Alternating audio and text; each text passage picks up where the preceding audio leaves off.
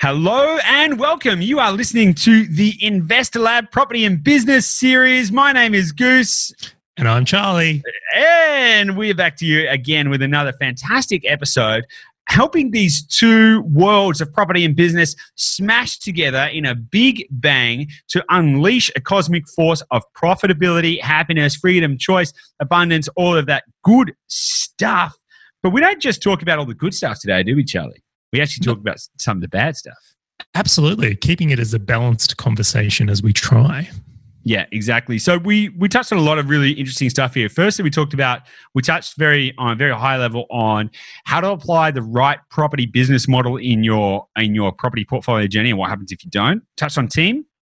Hugely. I think team was a big part of this episode, and really understanding you need to think of your team like you would in business, in property, and taking the same level of seriousness with it. Yeah, absolutely. We also talked a lot about risk management, because I think one of the big things for, I would say, pretty much any investor, and I think even if you're not a business owner, I think you should definitely listen to this episode, is understanding risk, diversification risk, loan to value ratio risk, market risk, overexposure, underexposure, strategic alignment, all of this kind of stuff. Because if you don't understand what is around you or how to sort of see around some of those corners, you can very easily find yourself making a significant financial error. And we really went deep into that in this episode, which is why this episode is called How Business Owners Can F It Up. And I think this is going to be a really a big eye-opener, particularly to a lot of business owners who maybe just don't really understand how property works. Right, Charlie? Absolutely. And I think what I liked the most about this episode is setting some benchmarks, right? Helping someone understand what is risky or not risky. And then the one that I think is probably most important within this is things that perceivably seem safe, where you don't realize you're taking on inherent risk. Hint, hint, buying the house next to you. Yeah. Hint, hint. Totally. Or buying one house, or buying just one expensive house. Or, don't spoil it. It's all in there. Sorry, guys. Sorry. We've got to leave this hanging on an open loop so you guys get in there and check it out. This is definitely full of a lot of gold, and I think that for anyone, it doesn't matter whether my brother is a farmer, so he runs a farming and agri business. It doesn't matter whether you're running an agri business or whether you're running a coaching consulting firm, or whether you run a manufacturing plant or a distribution company, or even, in fact, whether you don't do any of that kind of stuff, but you just want to understand risk and you want to understand how diversification can be a key part, or must actually be a key part in your property portfolio. I would suggest that this is going to be like weaponized gold in here. I think that this is very high value content, and I'm excited to get your feedback. So if you have feedback, please give it to us. Charlie and I really value this. We want this to be a very impactful series, and we're very happy with how it's going so far. So let us know. And as I mentioned at the end of the episode, if you want to find out more about any of this kind of stuff, if you want to access free resources, guides, you want to access me, you can get hold of me, you can get hold of us, the team, everything like that, just by heading to the investorlab.com.au. And of course, the most important thing for us, though, is to get this out to more people who need it. So if you could help by giving us if you're watching this, like it and share it. If you're listening to this, jump on the app and give it a review. And you know what? If you know one person, just one person who you think that this would benefit in a meaningful way, then share it with them. Tag him in a comment, send it to them, email it to them, or you know what? God, let me know and I'll send it to them and I'll do it for you. And that can actually be my gift to you for participating in this series.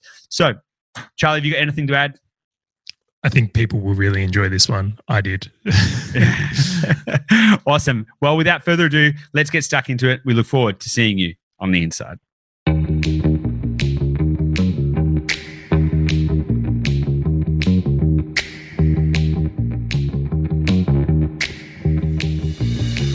Hey guys, welcome back to the Investor Lab, the property and business mini-series. Charlie, how are you today? I'm excellent, Goose. I was a bit nervous on the first episode of this series coming out. I mean, this is an area where I think, you say the word money, people start acting funny. They do. And when I started when this episode came out, I was like, oh, maybe we'll get some bad feedback. Maybe, You know, like you put a lot of yourself out there on the internet, and it's like you're very curious how people will respond. But I was really delighted because two friends, like people I actually like, reached out and said how much they enjoyed it and said that it really like opened their eyes to understanding something they hadn't considered before. And I was like, that's why we do this. Like, that's the whole point. Totally. And one of the main functions of your business is producing podcasts, right? So that was obviously a lot of really good validation around podcasts and the power of podcasts, right? It really was. It absolutely was. And like, you know, drinking your own Kool-Aid, you know, we eat our own dog food, which is a really good thing or way we think about it from here. But nonetheless, I was happy to see that, you know, people were getting value from what we're making here. Totally. And it is really interesting. Like when obviously a lot of people who don't know, I thought it was interesting that you said some that you actually like, because there are a lot of people who know me from a lot of the content that we produce and have produced over a long period of time. And it can be really challenging and scary because when you're producing something new, when you're like putting yourself out there, it's like stripping naked and walking down the street. You're like, this is me and I'm doing this thing. I wonder what the feedback is. Do you like what you see, guys? And it can be terrifying. Luckily, I've been walking naked down streets for a long period of time, so I'm, you know, relatively okay with it. But the feedback's been awesome. The feedback's been great. And what I've liked most about from the feedback that I've received as well from different people is that it's actually really helping people and helping to solve problems that have actually been keeping people stuck. And so I'm super pumped that that's actually happening already, and I'm super pumped to keep this conversation going and to keep solving the problems in the lives of the entrepreneurial among us. Definitely, I'm in. Awesome, fantastic. So today's episode is going to be tackling a slightly different angle. We're going to be talking about how business owners can absolutely F it up. And I think this is a really interesting one because what we're going to talk about in this episode is going to cover over a variety of different things, from strategy, team, planning, goals, risk management, proximity bias, a whole bunch of stuff, which is also interestingly relevant to non-business owners. So I do know that we're going to cover a lot of ground here, which is going to be relevant to a lot of people. But I think there's some really interesting and unique points and angles that business owners, that I've personally seen as someone who has helped dozens and dozens and dozens of people to traverse this journey of property, and a significant portion of them being business owners. I've kind of seen a lot of these questions percolate to the front in a very different way than sort of, I guess, your normal everyday investor. So I think it's going to be a very interesting conversation. So where are we going to start, Charlie? Ooh, well, we've got a bit of a list here that we worked on, but I think all of these hold a lot of weight. But I reckon we start this one from the top. Okay. I want to start it at strategy, or the way I think about it is almost like business model. Yeah, totally. So, and I think this is really a really interesting one as well, because I don't know about you, but I get bombarded with ads and all of these different people with different ideas. You should invest in commercial, you should do flips, you should do small developments, you should do negative gearing. And I mean, I've said it before and I'll say it again, every single one of those strategies works for someone. But the interesting thing that I see happens with a lot of business owners, or I'll even extend that to say, busy professionals as well, because they kind of like there's a lot of kind of crossover there. Is that one of the biggest mistakes that they make is they pick the wrong business model, they pick the wrong strategy to pursue. And I'll talk about a couple of examples. So I was recently having a conversation with a very high level advertising executive. So he'd helped grow a company. And he didn't know, he wasn't the founder, but he was a very high level advertising executive, and he quite openly told me that he was absolutely sick of what he was doing. He hated it and he just wanted to stop. I was like, okay, great. And they were making really good money and they had a really good base to start from. And I said, great. So what do you want to achieve? He said, right, from where I am in 3 years' time, I don't want to have to work. I don't want to have to do this job anymore. I don't own the company. I've helped grow it. I'm not attached to it anymore. I've got 2 young kids now. I want to spend more time with my family. That's it. I was like, okay, cool. So then we started talking about strategy. And he ended up telling me that he'd done a bit of research and he was really torn between these three very different ideas. One of them was he'd been to a property seminar and they spoke to him about doing developments. And he was like, okay, developments. Okay, understand that. Buy a lot of land in a large estate, manufacture equity by building a house on it. Okay, cool. And then get tax deductions. Got it. And then another completely different one was like super blue chip, like middle of Sydney, very low yields, negative geared, all of that kind of stuff. Typically, good capital growth. This is starting out pretty diverse. Like they are like polar opposite strategies even to start. Yeah, exactly. Right. Exactly. And so that again, it was a pure negative gearing strategy. There was no value add. So it was like buy something that is blue chip and just negative gear your brains out until, and you get the tax benefits. And then there's little old me. And I'm like, well, why don't we just buy you something that makes money? And you know what's really interesting? We didn't end up working together. And that's fine. That's all good.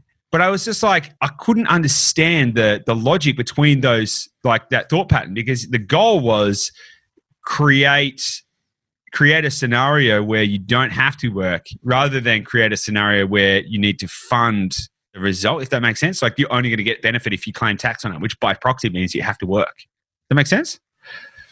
Well, I was seeing the mismatch out of the gate here. Like negative gearing only works. So negative gearing is buying a business that is losing money to gain tax benefit, which we've covered on a previous episode. But I just look at that and go, well, if you are negative gearing, where is the negative? Where are you topping it up from? Like how would that ever fit your strategy if you don't like what you're doing? Well, even if you do like this is the point. Even if you do like what you're doing, if you actually have any aspiration to win back time or to have more freedom or to actually like not feel like you're shackled to something, it just doesn't make sense to invest in something that is going to cost you money. So that was the negative gearing thing. And then the other side of the position was like the development model. And they, is working 70-hour weeks, doesn't understand the mechanics of it.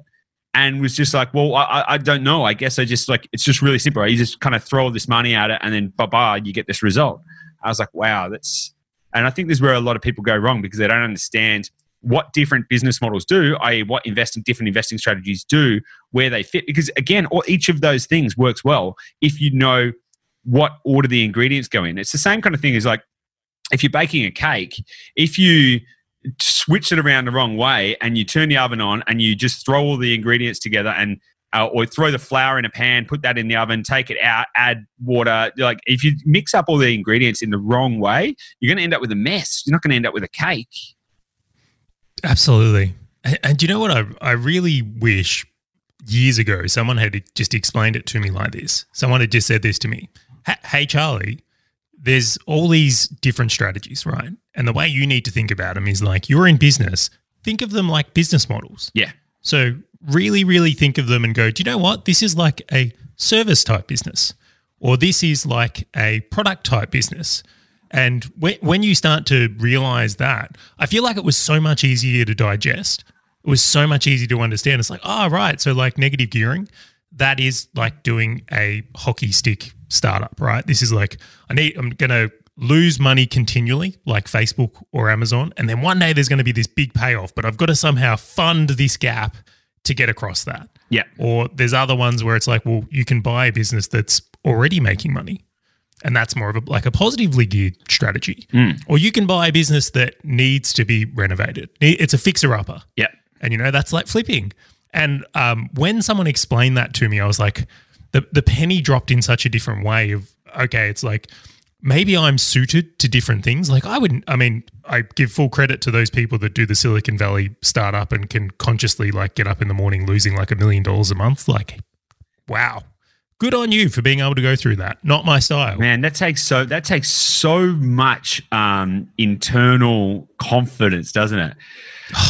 Just like, yeah, cool. I'm losing $1 million a month. That's all part of the plan. It's like, like hectic. As a side note, I would love to know the life expectancy, how long these people live that have gone through that. Because like the stress, like constantly worrying about running out of cash, the runway, and like, all right, we've got 3 months to get to here. Like, But this just goes to show why negative gearing wouldn't work for me. Yeah. Right. I'm not saying it wouldn't, but it's like that's not who I am as a business owner. I like making money. I like profitable things.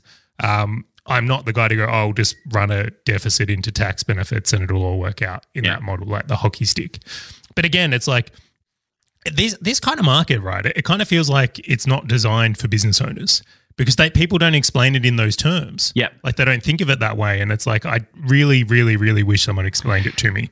You know, you really touched on a really interesting point there. This market feels like it's not designed for business owners, right? And it's not. No, and I think that this is where there's a fundamental mismatch. I think that it's like square peg, round hole kind of scenario where you've got business owners who are made up a certain way, create revenue in a certain way, have this kind of there's a differentiation, and then you've got. And I'm going to say this colloquially without any hint of any negativity or anything like that. Then you got mum and dad investors who are like, you know, and if you kind of think about that, like maybe like our mum and dad, if you think about it in that context, where they maybe were going to have a job for life, or maybe only one or two or three different jobs in their whole thing. The whole plan was like, okay, buy their own home, you know, have two kids and, you know, don't really do it, just have a great family life, buy maybe 2 investment properties, keep working until you're 60 because you're cool with that. And then that's cool. And then retire. And it's like it's a 30-year plan. And when you've got this complete mismatch is these two ideas where it's like, okay, so the way that we did it in the 90s or the 80s or the 70s is the way that we should do it now. And the thing that works for somebody else must work for, it's just like those kind of ideas just don't whack together, you know? And I think that if you did try and take that perspective, like the whole industry is based around this idea of, you know, the mum and dad investor who the mum works, and I'm going to generalize here, but this is, as someone in the industry, I see these kind of conversations happening all the time.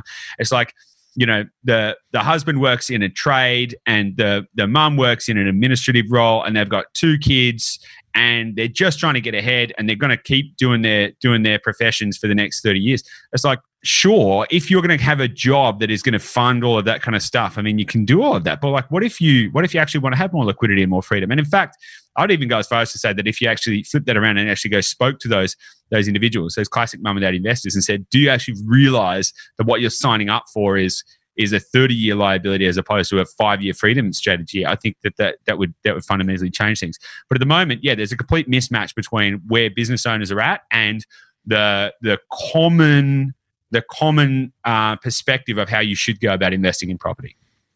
Absolutely, and a language and terminology mismatch. It's like business owners are speaking French and all the people in property are speaking Italian or something. Like there's just this massive gap in terminology, and it's like if someone would just go, oh, it's kind of like this, it can really change things. I really want to share a story here as well, and I don't want to turn this into, I suppose we'll call it a bashing of a certain strategy, because again, it could work for some people. But before I started my journey in property, I actually did shares. And I look at this and I go, okay, I was like, I'll explain the methodology and then I'll tell you a bit about what happened. Is that I have a knack for business. I enjoy business. I'm very fortunate that my partner Bianca is an accountant and was able to really help me understand how to read financials. So entrepreneurial jackpot, like out of the gate, I had someone in my house that could help me read a P&L, a balance sheet, cash flow report, like all these things. So when the idea of investing in shares came up, it seemed like a really good fit because a lot of share investing is based on financials. So if I have this advantage where I can read a strong set of financials, like surely it makes sense that this is a good match for me. I've got a good understanding. I already like business. Like it seemed like this logical thing. These people are already speaking my language. So I got into it, and what I didn't understand, and this is probably one of the things that I'm sure we'll talk about in another episode as well, but I didn't realize, and what wasn't explained to me was just how active the strategy was that I was involved in. So I was trading to a degree, and I looked at this and like, I'm someone who's got a successful business, got a business to run, and then all of a sudden I'm watching charts daily or watching news and doing these things to get gains. And I'm looking at this and going, this isn't as profitable as my business. Like I actually make more money in business. And to go on top of that, I'd taken on an active strategy when what I was really looking for was a passive strategy. Now, the guy I learnt this from was very successful and very good at what he did, but to the point is I don't think he understood that what I was looking for was something more passive, and he had taken me on a path of something more active because that's what was working for him. Like, he didn't necessarily see the gap either. So before you know it, I'm getting up early, watching the US markets, making trades, putting spreads on, buying options, doing all these things that, were new to me, and then watching the news. And then I was looking at it, I'm just going, this isn't right. Like, this strategy, and eventually, and that's why I'm not saying the strategy doesn't work. It definitely can work for some people, as you say.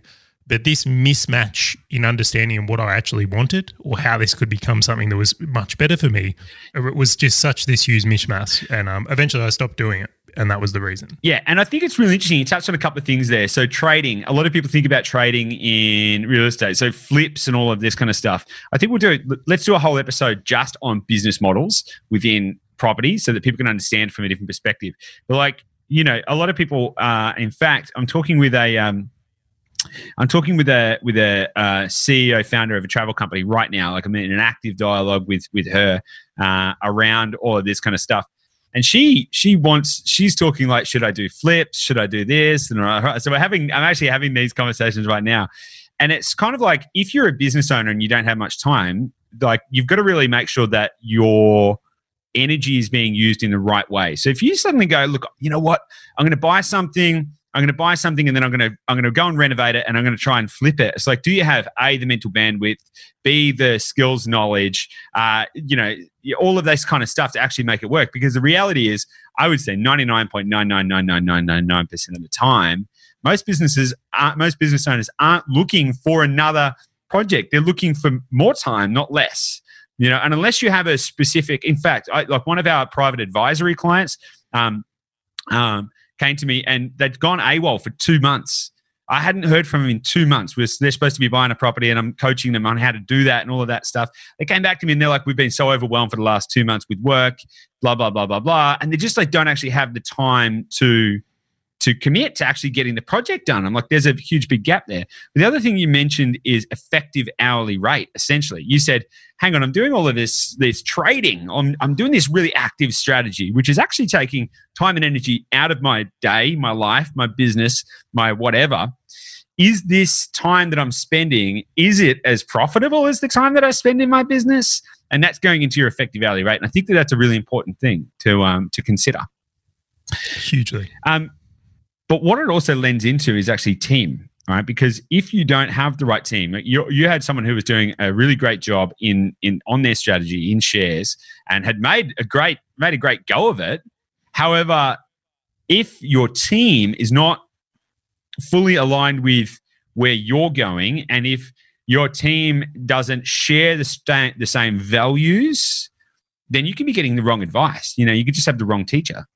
Again, this is one of those analogies that I wish was explained to me. I guess it, again, is like the people that are on your team in, let's call it property or investing, whatever word you want to use here, you really need to think of them as the same as people you have on your team in business. Yeah. Right? You really need to consider them the same degree. And like, I just look at it and go, like, we all know, if you're in business, you know the value of an A player. If you have ever hired someone that legit gets up in the morning and just crushes it for you, like the satisfaction of working with them is just amazing. And I'm very fortunate that I have people like that in my business now. Like, I get up and like, it's like high fives. It's like, I like that you're here. Now, that experience I didn't necessarily realize early on for myself, but it's like, you really want to translate that experience here. And this is one of those relatable things that I don't think gets enough attention. Like, you might just get a broker, get a buyer's advocate, and it's like, no. They're not like it. It's not binary. There's not just like, you just get one. Like, there's a whole degree of how good they are, what strategies they know, what they have access to. Like, there's a depth of understanding. What is their personal bias? Hugely. That is a huge one. That is a huge one. Because I know there are mortgage brokers who are like top of their game, super renowned at what they do. They're like almost like celebrities in the field. However, I would never work with them because they have a personal bias towards a way of structuring finance and doing all of that kind of stuff that isn't congruent with the values that I hold as a business owner, and also that we espouse for our clients. So, like, understanding that, like, it's, as you say, it's not all binary. It's not all just like, go to bank, get money. Like, it's just not that simple.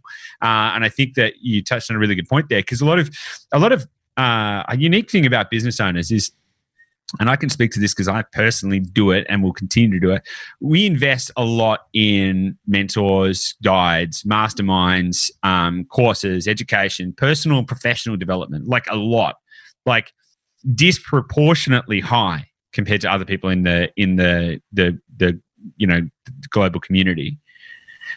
But sometimes that doesn't necessarily translate to real estate, because, like, as you said, you're like, I don't know, go get a broker and just go get a buyer's agent and just tick, get house, I guess. But I think I just laughed. Pretty much that was the thinking at the time. Anyway, continue. Yeah, and it's kind of like it is exactly the same thing. I mean, I've literally spent multiple tens of thousands on one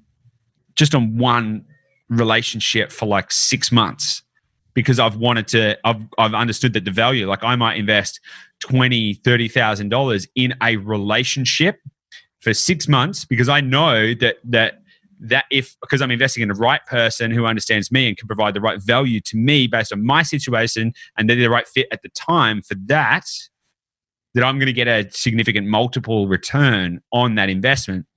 And I think that that's sorely missed in the whole real estate sector, because there's that, as we said earlier, there's that mismatch of like values and communication, I think.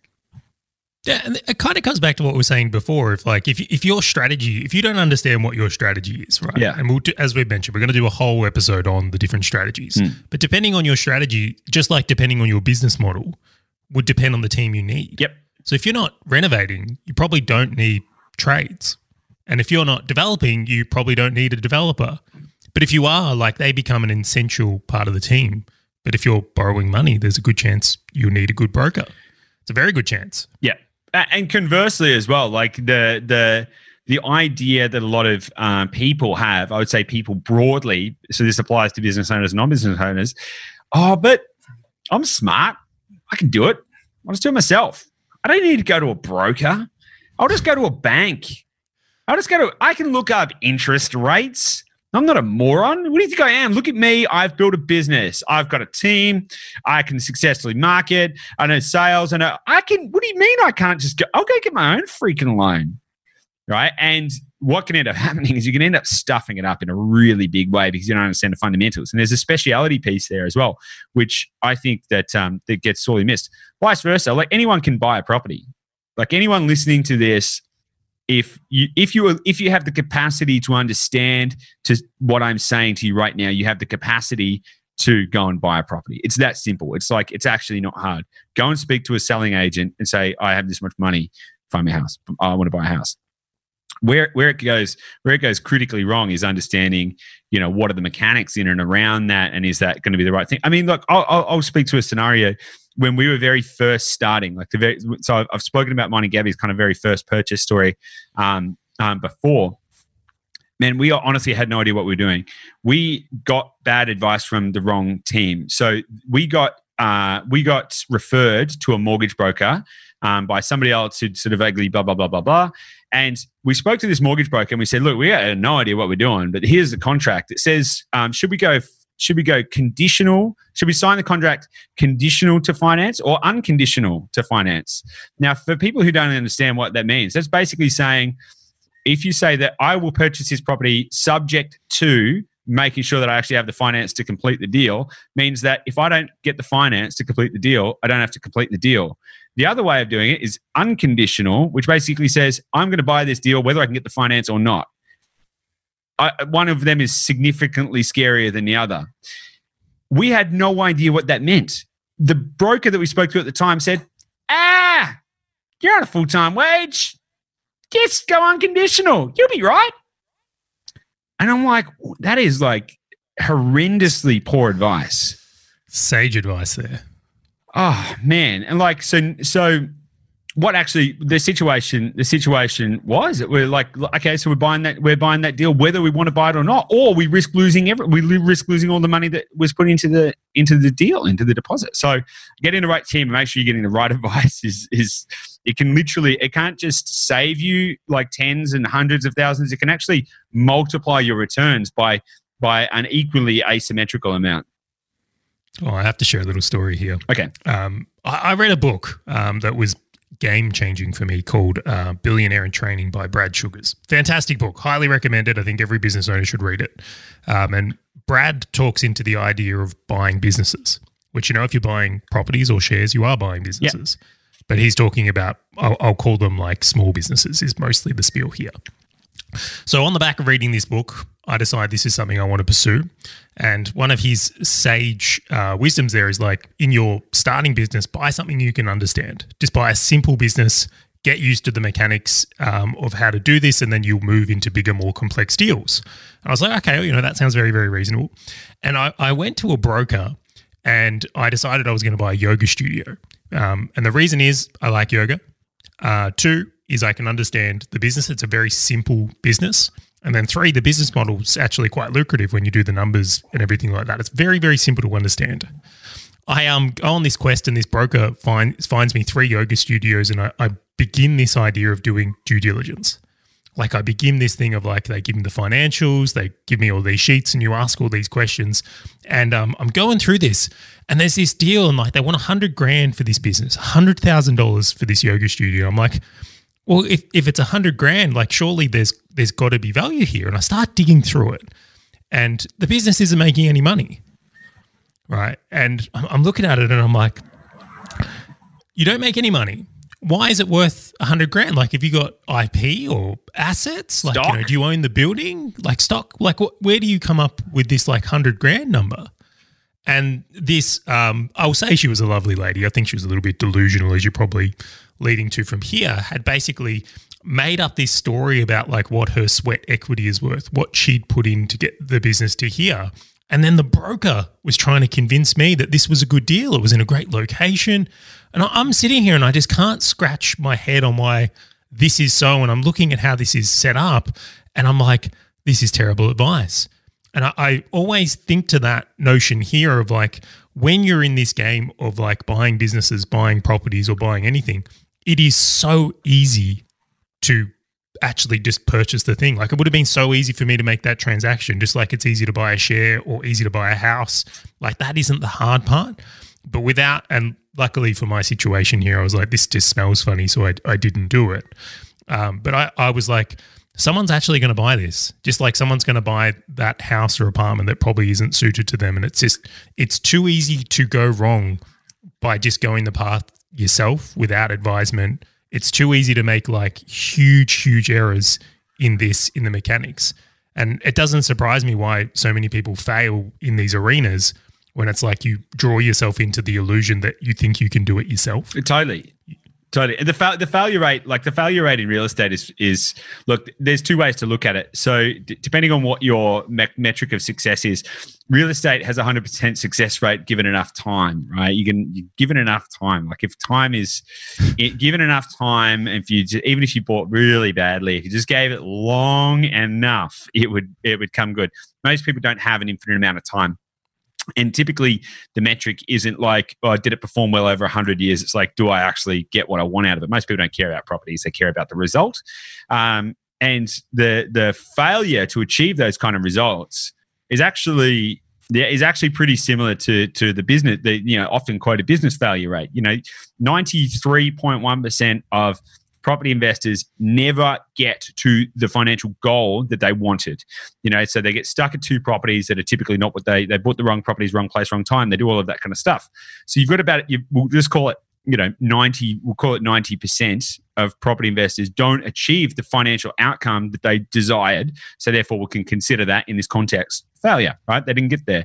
Same thing goes for business owners. There's roughly a 90% failure rate in business. And it's a very interesting story you just shared there, because I actually just heard of 2 guys who I loosely know who have no business experience, no financial experience, just kind of pretty loose characters. I would suggest, that are apparently buying a furniture store. And when one of my friends was giving them some advice and was like, is the business, like, how much are you paying for it? It was like X amount of dollars. Okay. Is it profitable? They're like, well, we don't really know. We're not really sure if it's profitable. And he was like, okay, well, why are you buying it? Oh, because, we've spoken to the guys and, it's a good deal. Yeah, it's a good deal. It's a good deal. Oh, and I'm just like, it smells. I'm like, oh man, these poor, like these guys are just like young, clueless dudes who are just literally about to go and make a horrific financial mistake. And I would say that out of most of the people that I speak to who have invested in property, I would suggest that it's over 50% of people come to me not because they want better, not only because they want better results, but because they've stuffed it up in the past. Like they've gotten the bad advice or they've tried to do it themselves and they've really stuffed it up. And then my job is to go, well, how do we unstuff it? Like how do we fix the mess so that you can continue to have liquidity? Oh, just a quick statistic for you. So I run a media company. We deal with a lot of podcasts, both new and established. 50% of the clients we have, and I won't name them obviously, but it's undoing the bad podcast or bad media channel they've created and spent 12 months on. And I find that so fascinating that if they'd had taken on advisement or done different things, they could have had a far different result. But I'll ask a bigger question here, Goose. One of the things I've seen more commonly is that business owners, once we get a bit of success, right, especially if we're younger and male, it seems to be, we make this assumption that, well, if we're good at one thing, we must be good at all things. Hubris. Eating some humble pie on that one, but Same. But this is one of those things as well, and I think it's far better to take on the student mindset here that serves it so much better from here. But I want to almost like jump into the next one here because I think we've covered this one really well, and I want to talk about risk management. Yep, I really want to cover this one because it's been close to my ideas. So in business, I'll give you the one from here is that making it relatable is like I don't think any business owner out there doesn't recognize the value of like cash reserves, insurance. Yep. But I don't think it's been necessarily explained well in property terms. And we had a really interesting conversation last week about understanding some of these dynamics. And you mentioned some really great things that I think are valuable here. So I'd love if you could kind of re-articulate the points you made in the conversation with me last week about how to think about covering yourself with property and like what is risk here or how can you defend best against it? Yeah, it's awesome. And I actually had this conversation last night as well with one of our former clients, current clients, right, who's thinking about buying again. It's all about risk management. And there's a couple of ways to think about it. So firstly, you've got to think about diversification. But then you've also got to think about what is your moat, like how are you protecting yourself? So there's a few. So I'm gonna go a little tangential here to sort of paint a bit of a picture. So if you own one house and that gets tenanted and does all the right kind of stuff, you have a 100% single point sensitivity risk. Right. So there's a huge risk profile there. So a lot of people think that, okay, in order to buy well, I need to spend more money on one property. I need to get the most expensive property that I can afford. And then I'll slowly save up and get another one. I don't know what kind of property that's going to be for you, but what I can say is that you'll have 100% single point sensitivity risk. So for example, if that property becomes untenanted for a period of time, you're going to be left holding the bag financially for that. If that property market suffers some economic shock, decline, or otherwise, you're going to be 100% susceptible to that risk and to that outcome. Vice versa. Just as an outcome there, because I think we live in a world where people think that doesn't happen, but like mining towns, finishes, they decline heavily. Or I remember there was an estate not far from me where they had a gas problem. Like the soil was contaminated and prices went through the floor. Like these things do happen. Yep. Yeah, totally. And like, here's an interesting thing as well. Like if you buy an apartment in an apartment block, let's say there's 100. I'm going to talk about apartments in a different context in a second, but let's just say you buy, an off the plan apartment and there's 100 units they're all owned by other people, right, in the complex, right? And if one of those people, let's just say they have a divorce, it's a fire sale, they're just like, nah, liquidate the asset, and they sell it for, say, 30%, even if they've all just brand new been built, and let's say they're all worth $600,000, if they sell it for 30% less than what it's worth, every other single apartment in that block will instantly be worth 30% less. They would devalue all of them on the basis of that. We'll go, well, that's the best comparable sale that we've got, and that's the most realistic market measure. So you're very susceptible to sometimes experiencing that kind of stuff. Now, on a macro sense, property markets do continuously rise, etc. But it's not going to change the fact that there are sometimes unforeseen events that can impact this kind of stuff. So when you only have one property, you literally have all of your eggs in one basket. Now, you can diversify by asset type, you can diversify by all of that kind of different stuff. But even within real estate, you can diversify. You can diversify by location. You can diversify by asset type within property as well. You can diversify by strategy. And these kind of things are going to give you a really, really strong risk management matrix. So, for example, if you had $1 million to spend and you went and bought $1 million house and property, typically that's probably going to go down faster than something that's cheaper anyway, because demand always shrinks towards affordability rather than up towards luxury. But in any case, if you then split that into, say, you bought 4 $250,000 houses, you'd have quartered your risk profile, and you could then spread that out across different states. So you've got that kind of thing, good diversification. But then you've also got, okay, well, what is my moat? Okay, so if I've got one property that goes untenanted, how much cash should I have on hand, and how long would it take for me to fix that scenario? That's a really great question to be asking. Then also, what happens if things go wrong with the property that aren't covered by insurance? Okay, so there's another really great question to answer. Now, when you've got one property, just one, I would suggest, and this is not a hard and fast metric, but I would suggest that a reasonable amount of cash to have on hand to cover up any mistakes or any unforeseen events is probably going to be about 3 months worth of rent. Because you can pretty much solve any problem in 3 months. Even if you have to axe the rent, even if you have to take on a shorter term tenant for less rent for a short period of time to get through whatever's going on in that unforeseen event, you're going to have the buffer to be able to do that, and it's going to buy you a little bit of time. So I would suggest that 90 days of rent is a good metric. Plus, you want to then think about what is the highest capital expense that I might have to bear in a scenario. Typically, it's probably going to be a roof, right? So a hot water service maybe, but that's going to be cheaper than a roof.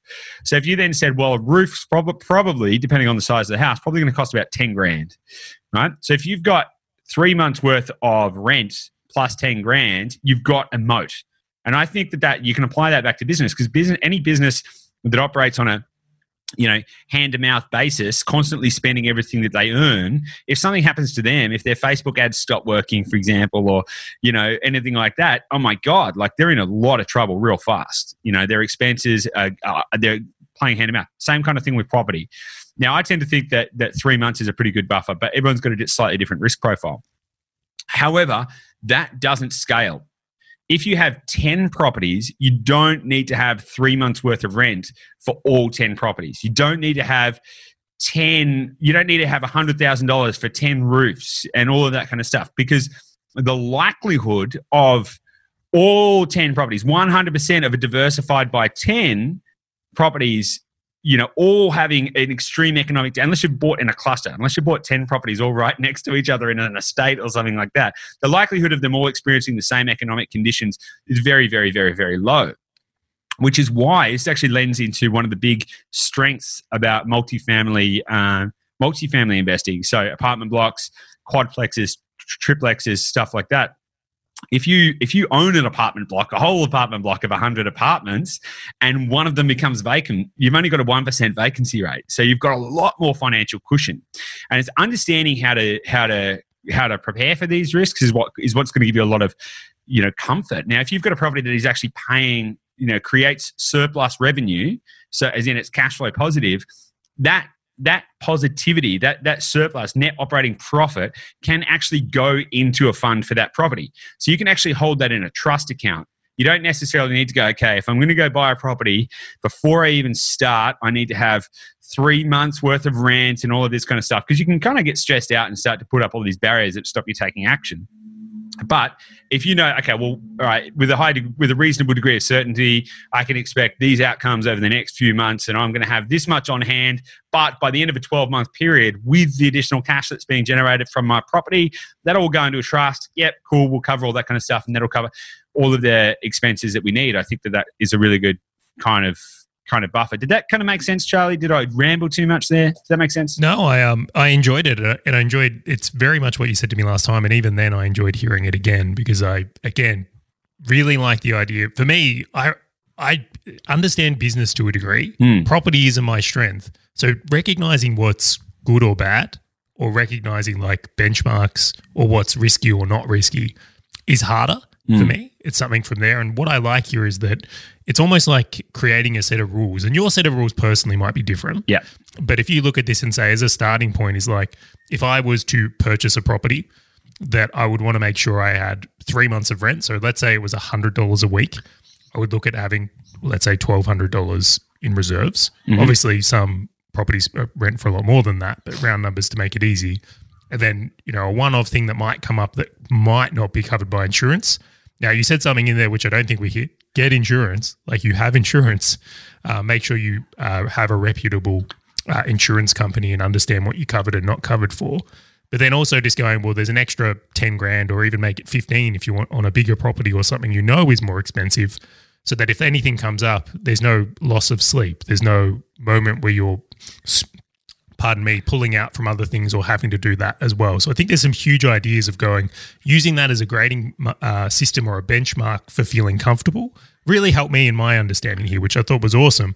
And then to recap is like the idea of like, if you, let's say, had 10 properties, the chances of them all being empty or something like that happening on a scale is just so low. So I think there's so much value, and I've practically repeated or tried to reinforce here because I feel like it is so valuable, and it's certainly something that's been important to me.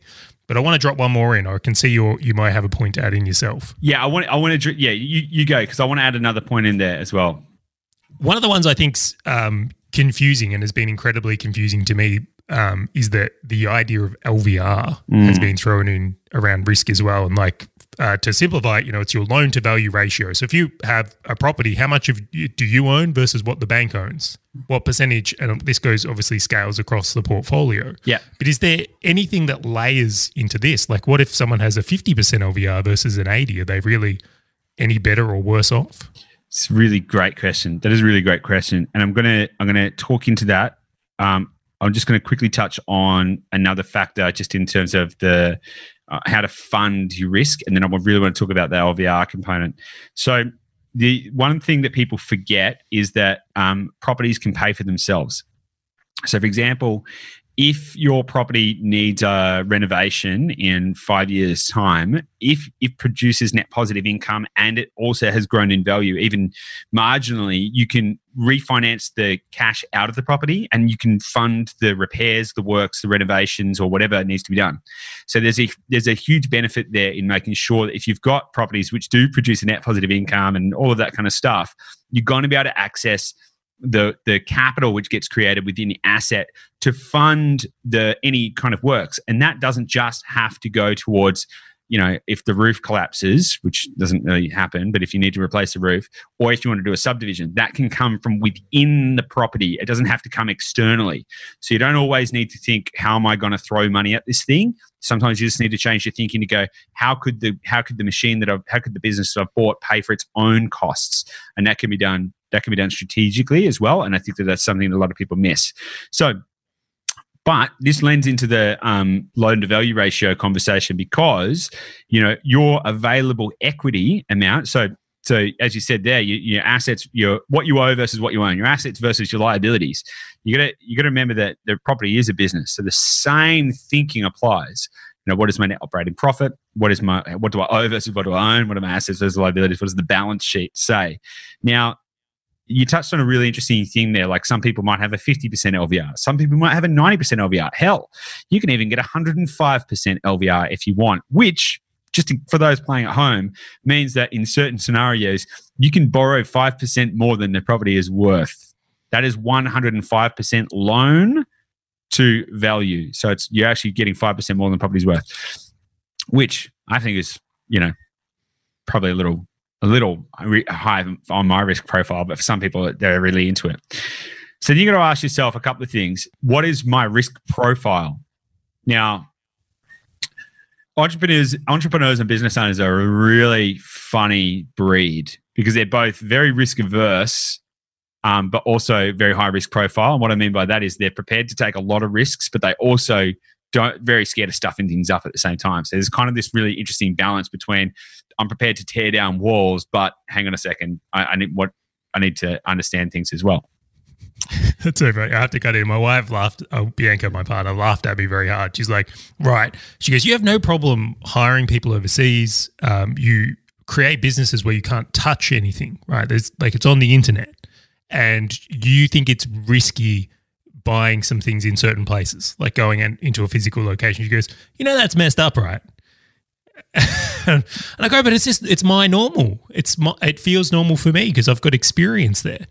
Just like I'm sure you go look at a property and be like, well, it's another property. We do this every day. Yeah. I do find that so interesting in the bias column of comfortability, and like we are perceivably willing to take on risk in areas that we have experience in or understand at such a higher level than we do over here. Absolutely. So one of the things when it comes down to what you owe versus what you own, what is available to you. So if you have an 80%, let's just say your risk bias is like, I'm comfortable with having 80% debt on 20% equity within an asset, which is fine, which is totally fine. Now, you got to think of two things. What happens if the property market tanks? Do I believe that it will tank more than 20%? And would that then put my property into negative equity? That's how I think about the profiling of an LVR. Because what you don't ever really want is a situation where the asset you hold is worth less than what you paid for it, right? And let me rephrase that. You don't want to find yourself in a position where you have nothing left in the property that you own. No one wants to lose money, but you definitely don't want to go into a negative equity position. That is bad news for anyone. It means even if you sold it, you'd be selling it at a complete. You'd actually have to pay money to sell it, which is not good. But you've got to ask yourself, do I believe that the property market is going to drop by 20%? Historically, it doesn't really happen, right? So that's one bellwether in your LVR thinking. Okay, do I believe that if everything went bad, the bit that I own would go to zero or not? That's one thing. Then the other thing to think about is efficiency.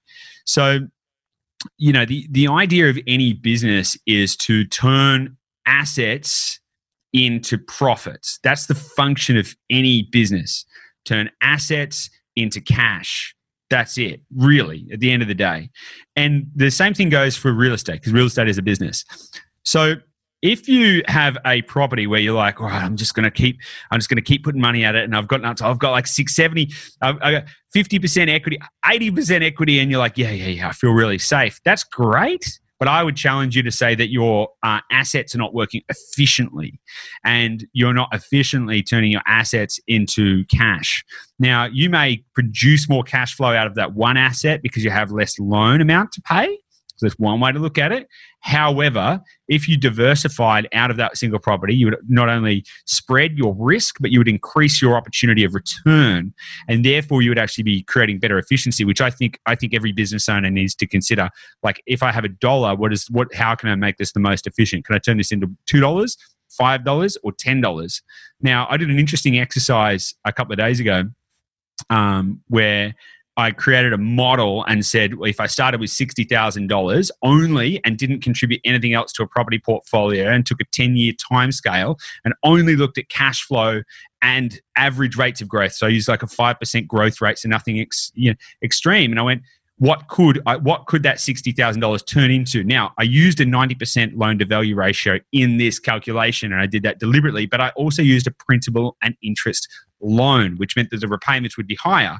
And then I also said, well, if the repayments are really high and my leverage is really high, what is the fastest that I can go, but at the same time pay down my debt and see where I get to at the end? That was kind of the premise. Now, on that basis, I worked out that,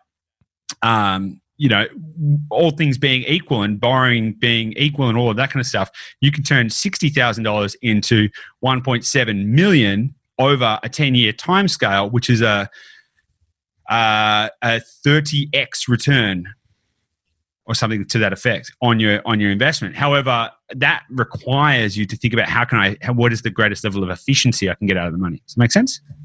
Well, this kind of comes back to what we were talking about at the start, which is like strategy. If you're the type of person where you've only got 60 grand in this case, and that's it, well, really you have to find something that can work for you. And if you're not willing to take on those risks or understand the risks of you're going to need 90% LVR, or you're going to need to play that game, then it becomes different. And I'm really interesting. I want to ask you a question on top of this, and I want you to say not only your answer but why, because I think this is powerful. If I'm someone, and let's pretend I'm going to use round numbers. I've got $1 million, right? If I've got that $1 million and I go and buy one house and I own it outright, okay, and I've got one tenant, right? I understand the diversity of that. How does that span versus the idea of taking that $1 million and turning it into potentially 4 properties with debt? So not owning them outright, but having 4 properties at, let's say, 50% LVRs, because you would probably have $2 million in property then. And a lot more diversification, but you're also taking on the risk of debt. Yeah. So there's a couple of parts to that. There's financial return versus risk profiling. Now, I'm in no position to dictate to people what their risk profile should be. However, what I can speak to is the situation that you just said. Let's just say you had $1 million and you bought one property, and let's just, for simple maths, say that it increased by 10%. Okay, you'd make $100,000, and we'll just take a 12-month time scale just for simplicity. That increased by 10%. Okay, great. So that gives me $100,000 paper profit in capital gain, we'll say. Now, if you split that and bought 2 properties that are worth $500,000, and they also both equally went up by 10%. Sorry, if you split that to $500,000 and bought 2 $1 million properties at 50% LVR, and they both went up by 10% as well, because they're both $1 million properties. So let's just assume they're the same property repeated. Then you would have made 2 times 10% on 1 million. Okay, so you're actually magnifying your gains. It's a benefit of leverage. So if you conversely then went to a 25% LVR and bought 4 $1 million properties using $250,000, and they all went up by 10%, you would have 4 times 10% gains. You would actually have $400,000 return versus a $100,000 return if you just bought one. Now, the difference is the cash flow amount is going to be different, because if you own one property outright and you don't owe anything to the bank, your operating costs are going to be lower, because the largest operating cost typically in any property is the loan repayments. So you would take more cash out of the deal straight away. And I can speak to an example. I helped someone cash buy a property that was worth about $700,000, cash buy, and the yield on that was only about 4.5%. But it's, producing sort of like 25-ish cash flow, which is great, which is awesome. However, you're not capitalizing your gain across those assets, and you're not diversifying the risk. Now, the other thing does that kind of explain it? It does, and you just highlighted a few points within that. Is like, this is where I think the whole conversation of risk, and I suppose how to F it up in the title of this, is that even in this, I can see you can make a huge mistake by thinking just buy one and pay it off and then get the next one, where you've lost opportunity cost. And then you've also taken on risk you might not be aware of, in that you have one tenant. Just like as a business, you have one client. I would never do that. But in property, somehow that seems conventional. Like that seems like a good idea. I don't know why. It just did for me, at least. But then conversely is if you leverage out too far and, let's say, put yourself into a position where you got into that 90+% arena, you might on a good market do really well through gains, but you also open up the risk of, like, if any fall or change in environment happens, you also magnify the losses you could take. So balancing that and where you're comfortable is a huge thing. But then there's this whole other arena of cash flow. Totally. I was about to say cash flow. Cash flow is almost the cure-all, right? Totally. So, one of my favorite things about real estate is that most of my favorite entrepreneurs are also in real estate or have been in real estate. People like Keith Cunningham and Roland Frazier and Gary Keller and like all these guys. I'm like, wow, they're just phenomenal business people, and they've got roots or at least even whole businesses in real estate. One of my favorite stories is about Keith Cunningham about how he got all jacked up in the 80s and went holus bolus into real estate, made loads of cash, made heaps of money. And I think, reportedly $100 million plus net worth, leveraged to the hilt. Wrong assets, wrong strategy. So he was buying land and assets which had sensitivity risk to so he was heavily invested in commercial and heavily invested in land. Okay. And then what happened in the 80s was the stock market crashed and all of this kind of stuff. There was a huge economic downturn. Commercial properties ceased to be functional because businesses started closing down. Tenants' vacancy rates went up, and he was too overexposed in that field. And then the other assets that he owned, the land components, didn't produce any cash, and they also went down in value. So all of a sudden, he didn't have the cash flow to be able to hold those assets, and so he lost it all. And like, it's a great. The reason I like the story is not because he lost it all, but because he went through this whole transformational journey and built his way back up in business. I think it's a fantastic story. My point being that if you can, let's just say you buy a property and it goes down by 10%, man, that'd suck. But yeah, it'd suck, right? Man, I just bought a property, it's gone down by 10%.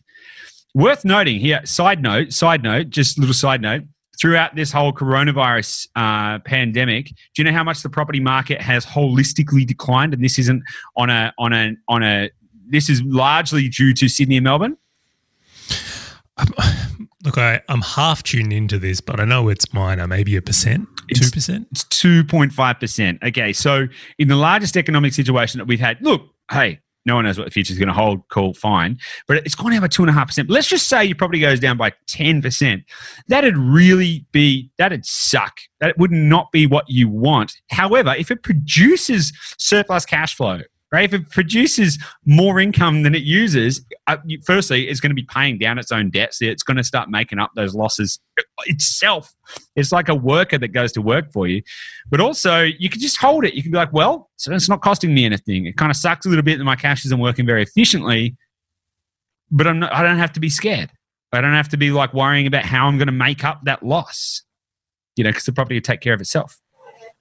Isn't that interesting? I love how this feeds back into this bigger idea of this podcast episode, though, because I think this kind of sums it up, is that one of the best things you can do to not F it up is make sure you're set up in a way where you aren't forced to sell in a down environment, to make sure that your business, or your property business in this case, is still able to produce cash, or you can take hits from multiple angles and still be fine, just like you would in business. Yep. And I would also argue that if you're not doing this in business, you probably should put buffers and things in place and risks and insurances so you don't end up in a similar thing there. But that's such a great wraparound, Goose, into so many things from there. Is there anything else you want to inherently put in towards how you can F it up? We sort of touched on this a little bit. I want to be I'm mindful of time. I'm mindful of the length of the episode. And so I'm just going to say this quickly, and we can expand on this maybe in another episode. Two of the biggest mistakes that I think business owners can make when thinking about getting into property is, firstly, thinking about buying their dream home first. Maybe they've had some success in business and they're like, yeah, I'm a baller, I'm making all this cash, maybe I've sold my business, maybe like any of that kind of stuff. And they're like, great, right, what I'm going to do now is I'm going to go buy the penthouse. I'm going to go buy the boon, that vision that's been on the vision board with the ocean views and all of that kind of stuff. Now, the reason that's a mistake is because it's a non-income producing asset. And the likelihood is you're going to throw your cash into that and you're not going to be able to get the cash back out very easily, because in order to pull the cash back out, you're going to have to increase your cash flow position. So what you can actually find is putting yourself in a position where, in order to actually make any financial sense out of it, you actually end up having to work harder, and you actually have to put yourself in a position where you need to try and grow your business more because you've done the wrong thing in the wrong order. And I think that's a big mistake that people can make. And the other thing I would suggest with that and next to it, so whether it's dream home vibes or whether it's an investment vibe, it's proximity bias. Because so many business owners would be like, particularly if they've found some degree of success, they will associate their success with their environment, and they'll associate their environment with what's around them. So they're more likely to go, well, life's good here. Life's good here. Like in my bubble and in my psychological and emotional world, I'm here. I'm in Bondi, right? Bondi is great. Bondi's great, and I love Bondi. But what can happen is, as I find successes in areas of my life that are non-related to the location, I can psychologically associate those with the location, and that can actually enforce a proximity bias. We're like, well, I'll just buy, I'll buy an investment property. I'll just buy something nearby. Partly because you know the area, and you're like, but it's right near that cafe. I see heaps of people going there. Man, did you see how quickly that property sold last week? And you can do all of this kind of stuff, and it can really stuff people up, because what can happen is you're making an emotional decision, not a financial one. The statistical probability of you being in the right location at the right time to get the maximum efficiency out of your money, and also just happening to find the right property in that right location at that time, and that happening to be within 20 to 50 kilometers of your house is so minuscule. It is the emotional equivalent of launching one Facebook ad with one copy, one creative, one headline, and setting the daily budget to like $100,000 and going, well, that's it. I'm running Facebook ads now. I'm rich. And just walking away and hoping that one ad is targeted correctly and it all works. And it just doesn't work like that. I still find this so interesting that whenever we, if you say something in property and then relate it to business, suddenly it's like, oh, I would never do that. Yeah. But it's funny that it seems so perceivably safe when you put it in property terms. Like, what if I just buy down the street? That's perceivably safe. Charlie, how many people do you know, business owners, who have tried to do Facebook ads? I'll just use that as an example. And they're just like, Facebook ads don't work. Facebook ads do not work. I spent like 30 grand and I didn't make any money. How many times have you heard stories like that? Every month. And it's not just in this arena. It's like almost the same thing of like, can you imagine hiring someone and only doing one job interview? Or like, can you imagine, there's so many examples of this. Like, there's just so many things that require diligence, risk analysis, trying different things, hiring multiple people to get it right. It's just so diverse. There's so many things that you never get right on the first try. Very unlikely anyway. Yeah, unless you get the right advice, right? Unless you go, actually, I want to run Facebook ads now. Well, I actually don't know what that means. Who can I speak to? Can I invest in a guide of some to type? And how do I do that? And 90% of the time, that's going to cost you a significant chunk of money, because those guides are going to be like, no, I can stop you spending 30 grand on Facebook ads and making $0. And in fact, I can help you spend 10 grand on Facebook ads and make you 100 grand. That's the value proposition. And I think that's the same psychological barrier that people need to overcome in this industry as well. So I absolutely agree on that one. Awesome, man. Sweet. Well, I think it's been a great episode. I think we've covered a lot. We've talked a lot about risk management and diversification and stuff like that. So I think let's wrap this one up. But I reckon on the next one, we've got some ideas for the next episode. I'm really excited to be getting into it, to frame up these two similar yet different worlds and help them collide in a meaningful way. Me also, Goose. I'm having a lot of fun making this series. Likewise. Cool, mate. Well, to that degree, if you want to find out more about how to access this or other resources, just check the show notes. Just head to theinvestorlab.com.au. There's loads of really good stuff there, other episodes to check out. So enjoy it. And if you've listened this far, thank you so much. And we look forward to seeing you on the next episode.